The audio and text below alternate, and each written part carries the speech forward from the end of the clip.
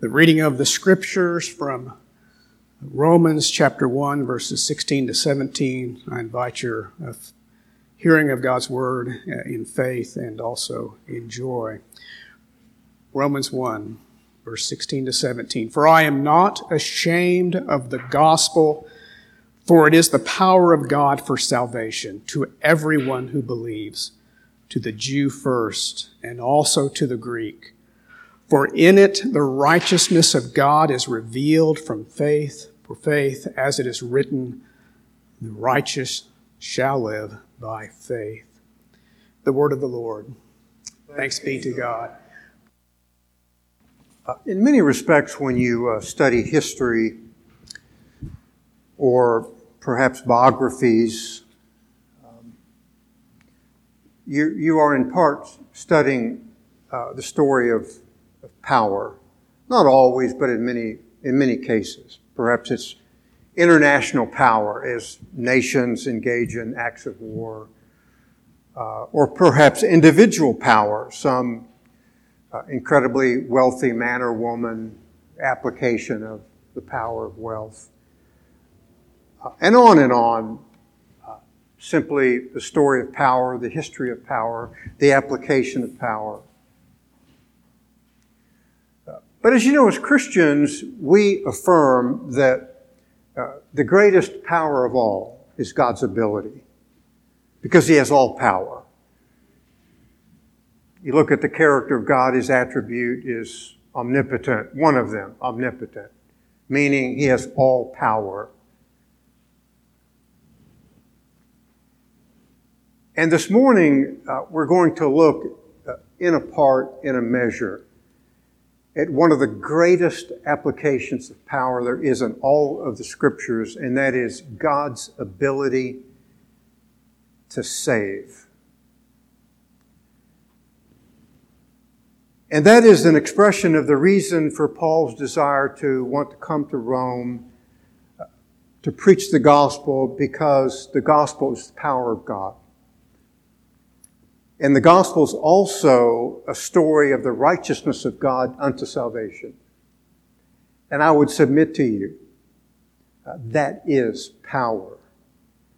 One of the greatest applications in power of all of life is the power of the gospel and the power of the righteousness of Christ. So power is present in the gospel.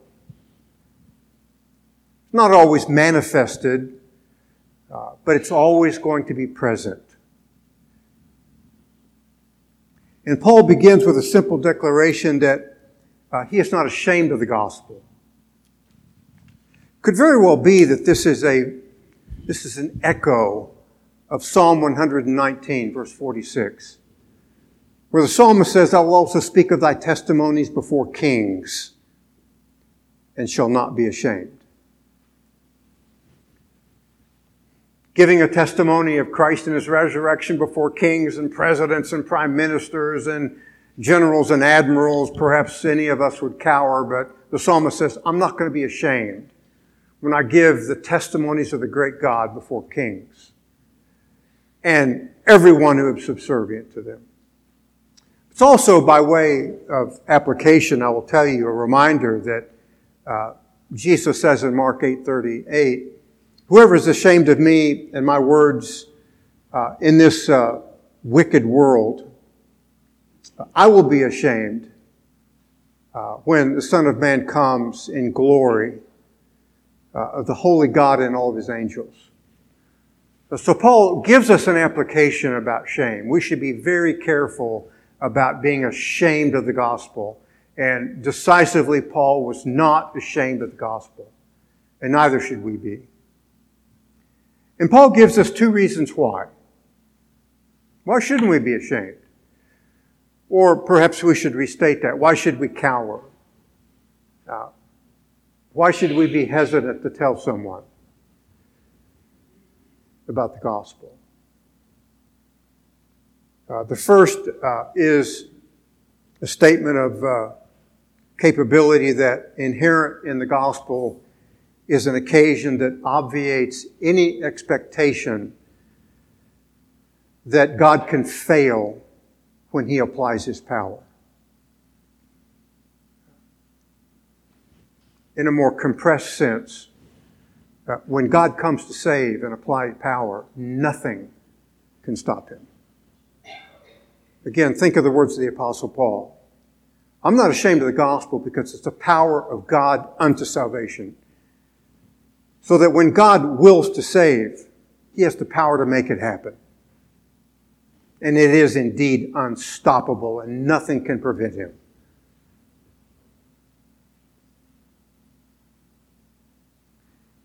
Paul will reinforce this everywhere in this epistle, but certainly one place is Romans chapter 9 and verse 16. So that it does not depend upon the man who wills or the man who runs,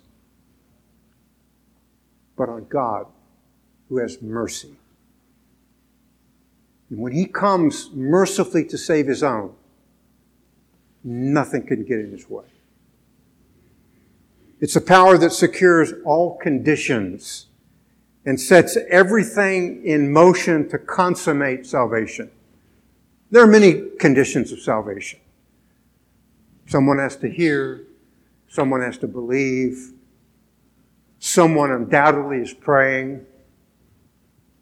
But God's power even sets those in motion to secure the end state for which he comes. It is incredible power. And that's one reason Paul was not ashamed. And perhaps one reason we should not be either. Absent by design is any reference to human power whatsoever. Because in the spiritual realm, there is no human power. Men are totally unable to save themselves. Rendered, if you will, impotent. And therefore affirming that God is all potent and must act. And when he chooses to act, there will be immediate effects because of who God is and the way he does what he does and the mystery of salvation. The salvation is all of God. Insuperable, irresistible, and invincible power. It's a power that acts upon the inner man efficaciously.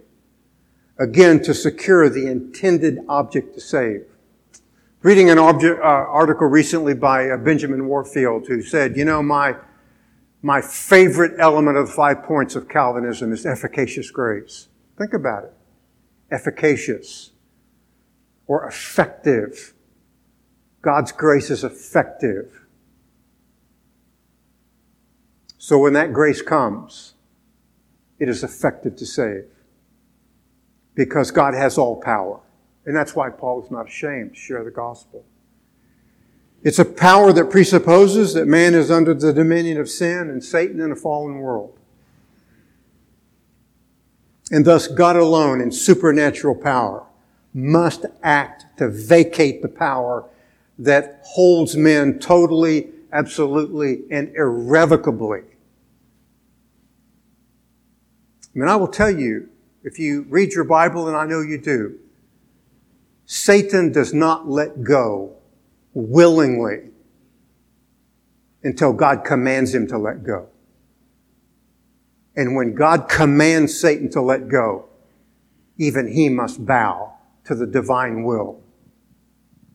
Inherent in the power of the gospel, should and if God choose and will to act. That, of course, he does so is an act of sovereign grace. I can share the gospel and men can deny me. They can say no. Professor might laugh and chuckle. People might snicker. Again, I have no inherent power. But God does. And Paul knows when the gospel that he shares is wedded to the power of God, it's unto salvation. One of my favorite theologians who was the legacy of John Calvin at the city of Geneva, Francis Turretin, illustrates this power when he writes, "Our conversion further invincibly proves this when it is described as a creation. Again, we're part of the new creation. Only God can create spiritual life. But again, returning to Turretin, resurrection. But let me stop. Who can raise men from the dead? Nobody. Nobody can. You could take the power inherent in every power plant in the world, whether it be coal or gas or nuclear, and put them all together, and they couldn't raise a soul from the dead or a body from the grave. But God can. And not only can He does. Again, returning to Turretin, a new birth, a taking away of a heart of stone, and other like expressions. Illustration of that in Acts 16. Paul goes to preach a sermon. We don't really know the content of the sermon. There's a group of people gathered there. One of them is a woman by the name of Lydia. She was listening to Paul. And the text reads, and God opened her heart to respond to the things spoken of by the Apostle Paul. That's why Paul's not ashamed. He's speaking words. In and of themselves, the words of the Apostle Paul are not efficacious and effective or all-powerful. But when God comes to wed the preaching of the gospel with His power, Lydia's heart, closed, is opened. And she responds, becomes a believer. And she not only becomes a believer, she invites Paul into her home to care for him and to exhibit hospitality. How'd that happen? The power of God. Turretin is right. When God comes to create, nothing can stop Him. In many respects, Lydia's heart was welded shut. That doesn't stop God. He simply breaks the weld. She comes to faith. Power of the gospel. Power is present in the gospel when God chooses and wills to act. The end state of the text of Romans 1:16 is unto salvation, referring to the terminal end of the wrath of God.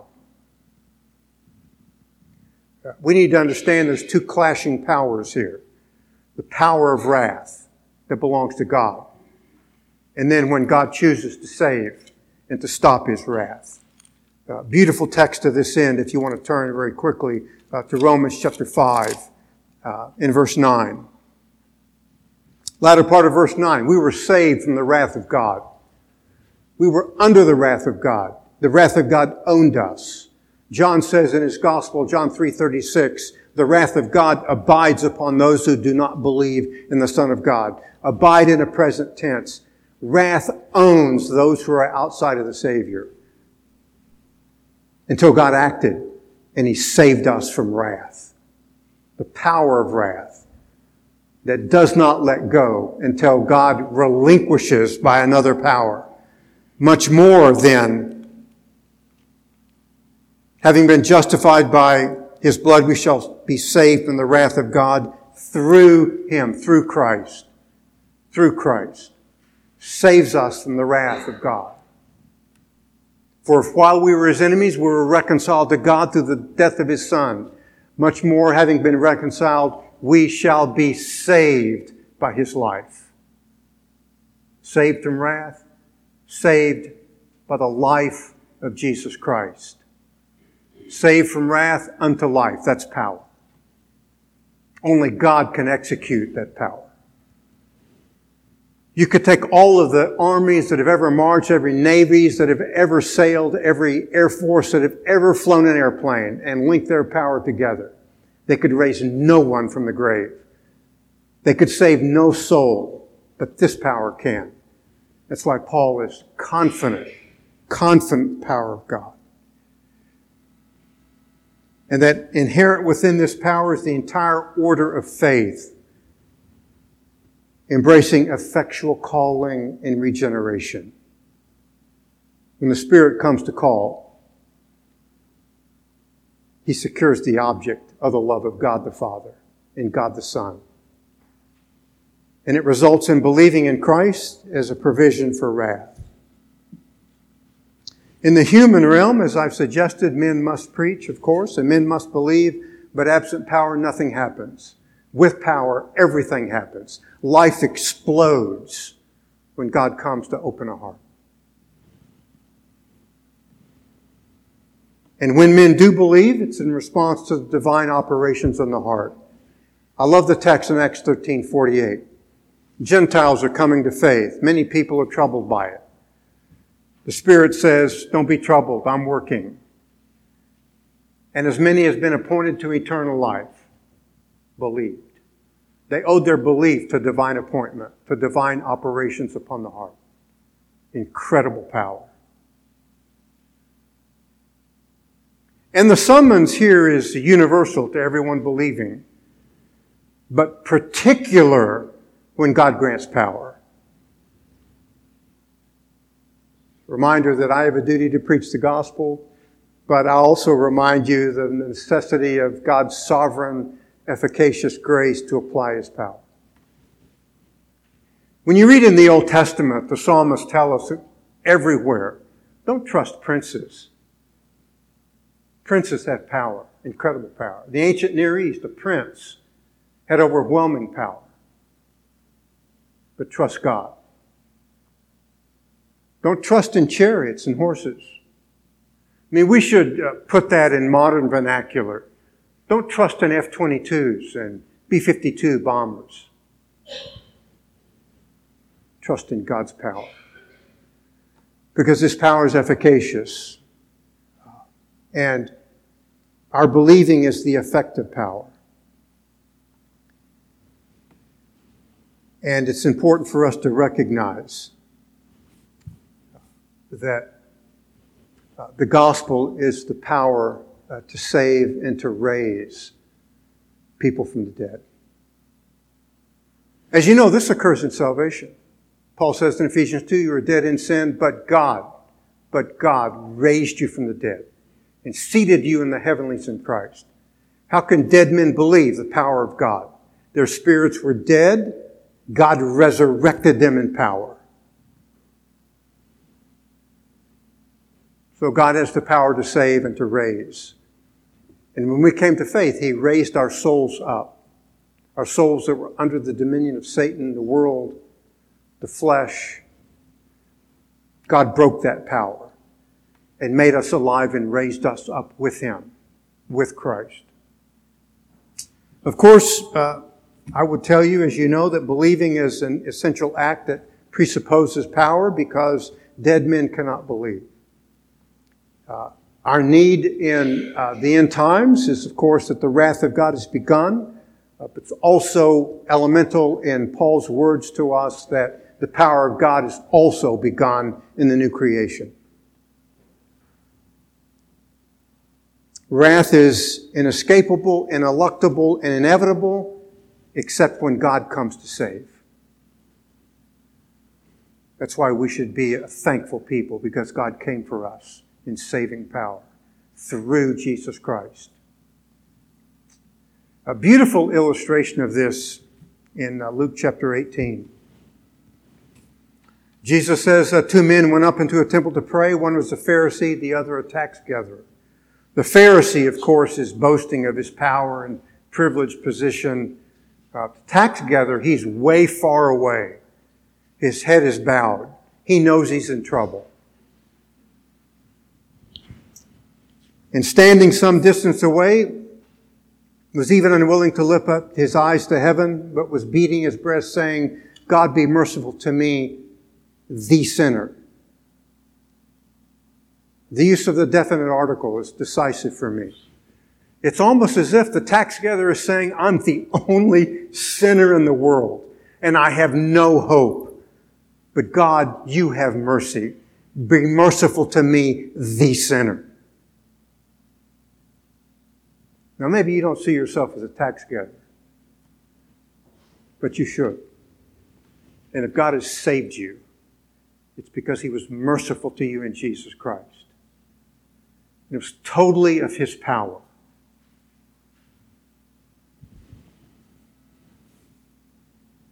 The tax gatherer knew that he was irretrievably and inescapably lost, and that he was totally, utterly dependent upon the mercy of God to execute power to save. And that's what the gospel is. It's inherent with power. And that power to save is the power to raise. And if that tax gatherer came to faith, and certainly the context suggests that he did, it's because God raised his soul up from the dead and gave him life in Christ. Reminder that Satan has us in a vice grip and won't let go until God says, let go. And Satan bows. Beautiful application here in terms of the power of God. It should generate within us confidence in God, as well as a sense of security in troubled times.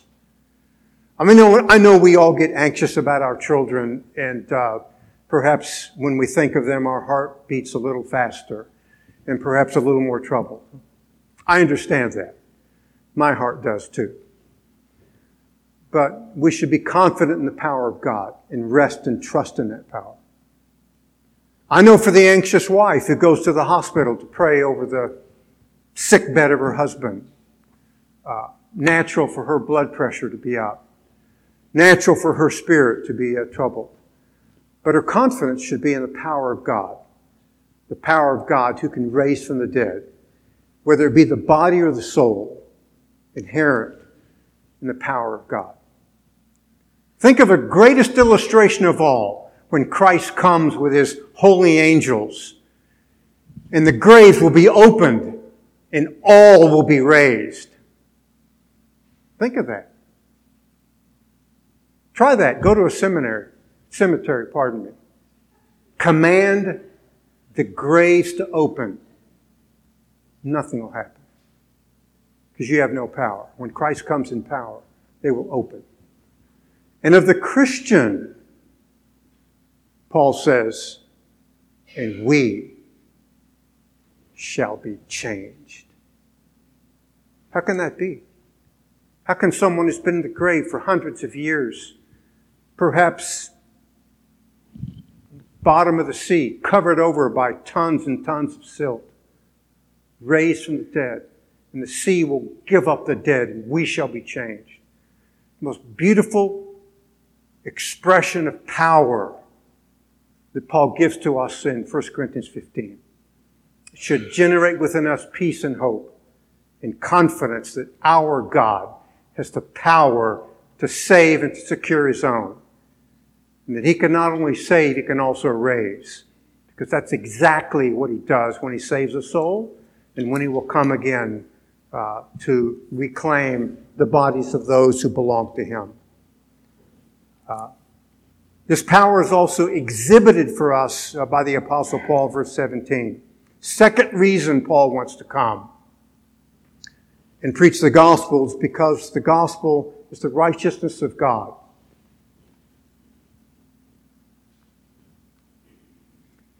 For it is the righteousness of God revealed from faith to faith.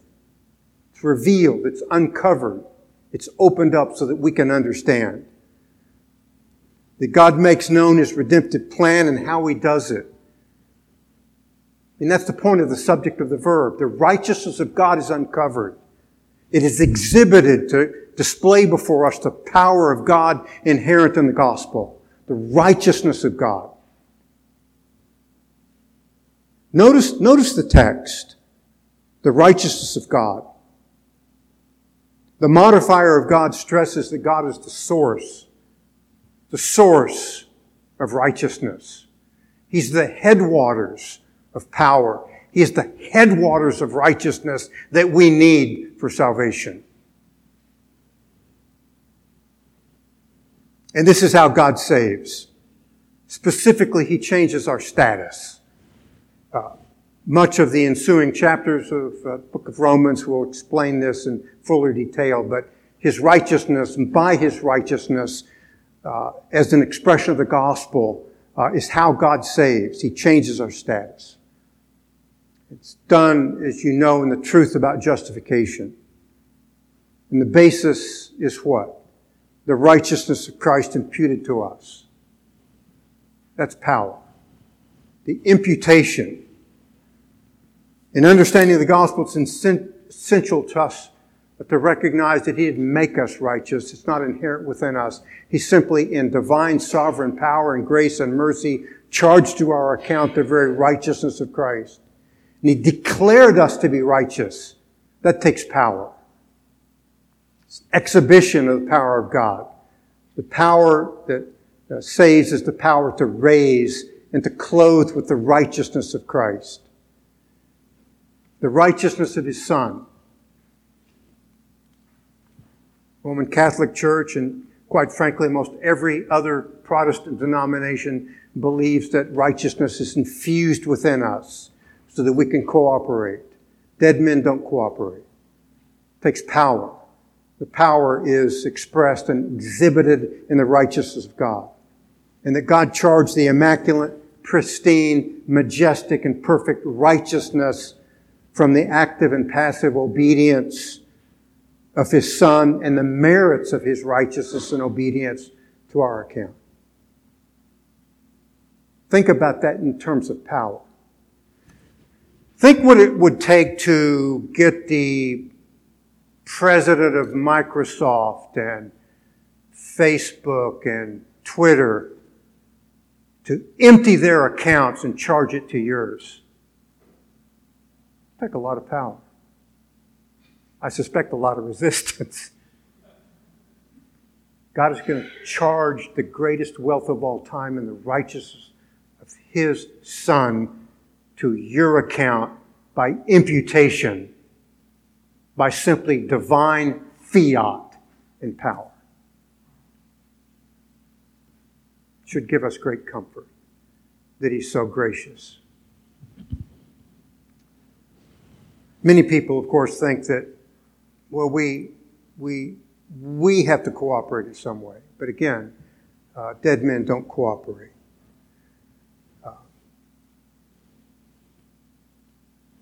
We are, if you will, done for. Beautiful illustration of this in the resurrection of our Savior. Many times the Scripture says He was resurrected in power. How does a dead man come out of the grave? Power. All the science in the world could run their course and never be able to make that happen. The greatest of physicians and doctors and physicists and engineers could never, ever be able to make that happen. It's just simply the power of God. And Christ was resurrected because the power to save is the power to raise. And the very resurrection of Christ is symbolic that we are raised us up with Him to newness of life. That's power. It's the grace of God. In parallel to this power is its revelation, its exhibition in the righteousness of God. Cannot be from man because of man's fallen condition. And that righteousness, as you know, is had by faith. In verse 16, we read, to everyone who believes. In verse 17, we read, from faith to faith. We must have faith. I understand that. But if you understand the order of salvation, the order of redemption, our faith is the result or the effect of divine power operating upon us. The cause is power. The result is we believe and have faith. What does it mean that from faith to faith? It's a figure of speech in which two elements are collapsed into one to stress the one. Intensify how important faith is, whose origin is from the headwaters of the power of God. Romans chapter 3, verse 22. Even the righteousness of God through faith in Jesus Christ for all those who believe, for there is no distinction. The righteousness of Christ, it comes from believing, the man who has faith. So how important is faith? It's incredibly important. Power is important. Faith is important. We must believe, trust, hope, rely. In that regard, the Apostle Paul will rely on an Old Testament text. Romans 1:17, but the righteous man shall live by faith. This citation is from Habakkuk chapter 2 and verse 4. The context is very important. The prophet is complaining to God for using the Babylonians to take the covenant people into captivity. It's like, why would you use sinners? But God does. He uses the Babylonians. He's going to discipline Israel for their idolatry. Think about that in terms of power. At that point in time in world history, the Babylonians were the most powerful nation on the face of the earth. No greater power. And yet God commands them as their general to go invade Israel and to take the nation away into captivity. That's why the prophet is complaining. Why did you have to use them? And this is God's answer.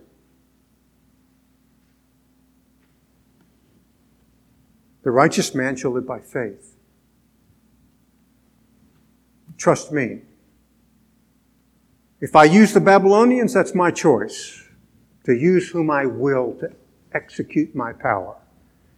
And you are in the midst of what is seemingly wrong for you to trust me. What a great lesson for all of us. We all go through struggles in life. I wish it were otherwise. We all face and have to deal with difficult men or women or perhaps bad news from a physician. Even Christians go through that. And how should we respond? I understand there's many responses, shedding of tears or gnashing of teeth. But what must catch us is the words of the prophet, the righteous man shall live by faith. Namely, we trust God. That what He is doing is right. That He will work it out in His own way, in His own time, for His glory. And that catches our heart from retreating any further. We walk by faith and not by sight. One of the greatest ways we learn things in our culture is by sight. For the Christian, we walk by faith. It's very interesting, the prophet Habakkuk also gives us another understanding because he gives the prophet a vision of his faithfulness to keep his promises to save and to raise, and therefore to live by faith. Just like the children of Israel in captivity were to walk by faith, then we're to walk in the same manner now. Sometimes people get all upset over political upheavals. What's a Christian to do? Walk by faith and not by sight.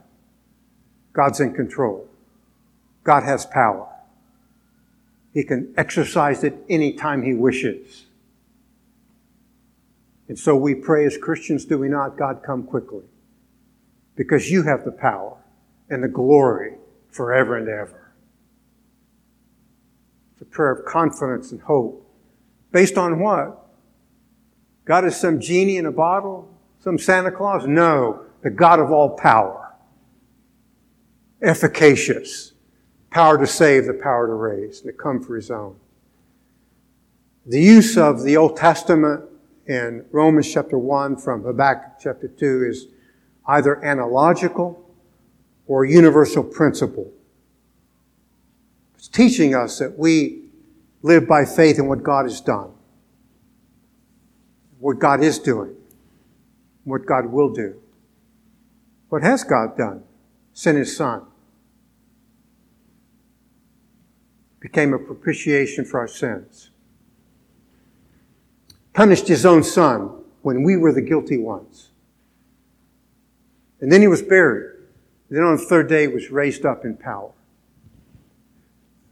Greatest demonstration of power in all the world is the resurrection of Christ. And by the way, I believe the world has no answer to that. Had the Roman world wanted to answer that, they would have simply gone to the tomb and said, these guys are nuts. Here's the body.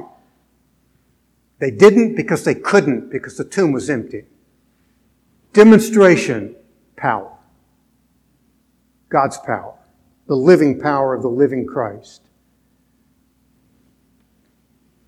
Unified principle of all of life for the Christians. We're lived by faith. And what God has done for us in power. And what He is doing in power. What is He doing in power? Saving His own. None will be lost, the Bible tells us. Christ says, all that the Father has given me, I'll keep, I'll secure, I'll protect, I'll watch over, and on the last day, I'll raise them up. And that's what God will do. Raise us all up. The day that we shall be changed. Incredible power. And God's not in some wrestling match with Satan. Oh, the church needs to pray. Yes, we need to pray, but not for that. Wrestling with no one. Simply biding His time, gathering His church until His work is completed. Then He will come, power. And what a hope that is. We of all people should be children of hope because of the power to save and the power to raise.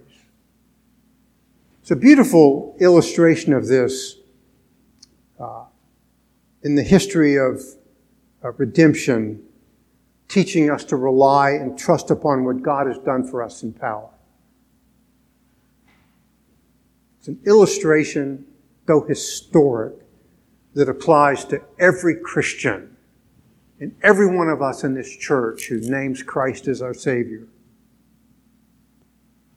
William Cowper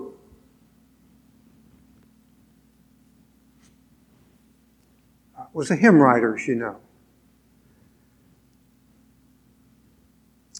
And he suffered incredible bouts of depression.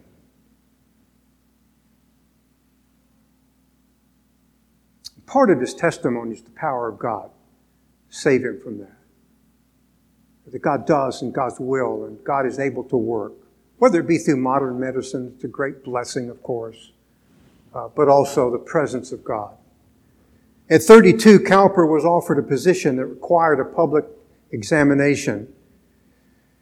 And he was so terrified and fearful of failing that he tried 3 times to take his own life. I don't know if you've ever studied the history of Victorian England, but if you advanced in anything, it was by examination. Like Churchill. You want to enter Sandhurst, you got to take a bunch of exams. You want to get promoted, you take exams. Everything was an examination. Cowper was terrified. Of course, doesn't apply to you, does it? None of you ever went to school and said, oh my gosh, how am I going to pass this calculus test? That was my fear. I still don't know how I passed, but I did. I'll say by the power of God, let's say. Really a merciful teacher who dumbed down all the questions. But power nonetheless. Power. And during Cowper, during his stay in an asylum, he was converted by the reading of Romans. By the way, that's true of a lot of great men. Luther, Augustine. Something about the gospel in the book of Romans that we will learn about. In the righteousness of Christ and the power of God to gather all of His elect. And Cowper writes a hymn. I know we've sung it. Listen to his expressions of power. There is a fountain filled with blood drawn from Emmanuel's veins, and sinners plunged beneath that flood lose all their guilty stain. The refrain, repeated 3 times, I think is an allusion to the 3 times he attempted to take his own life, but God prevented him because he was yet to save him. Think of that power. I love the word flood. Sinners plunged beneath that flood. All of you have some acquaintance with the power of floods. We hear it all the time in springtime Oklahoma. Don't try to drive through a road that's covered with water, because the power of water is absolutely incredible. Most powerful forces in all the world is rushing water. It can virtually destroy anything. Give it time, it will rust and corrode everything it touches. But sinners plunge beneath this flood who is Christ, lose all their guilty stain. And that God provides for us a veritable flood to sweep us to Him in incredible power.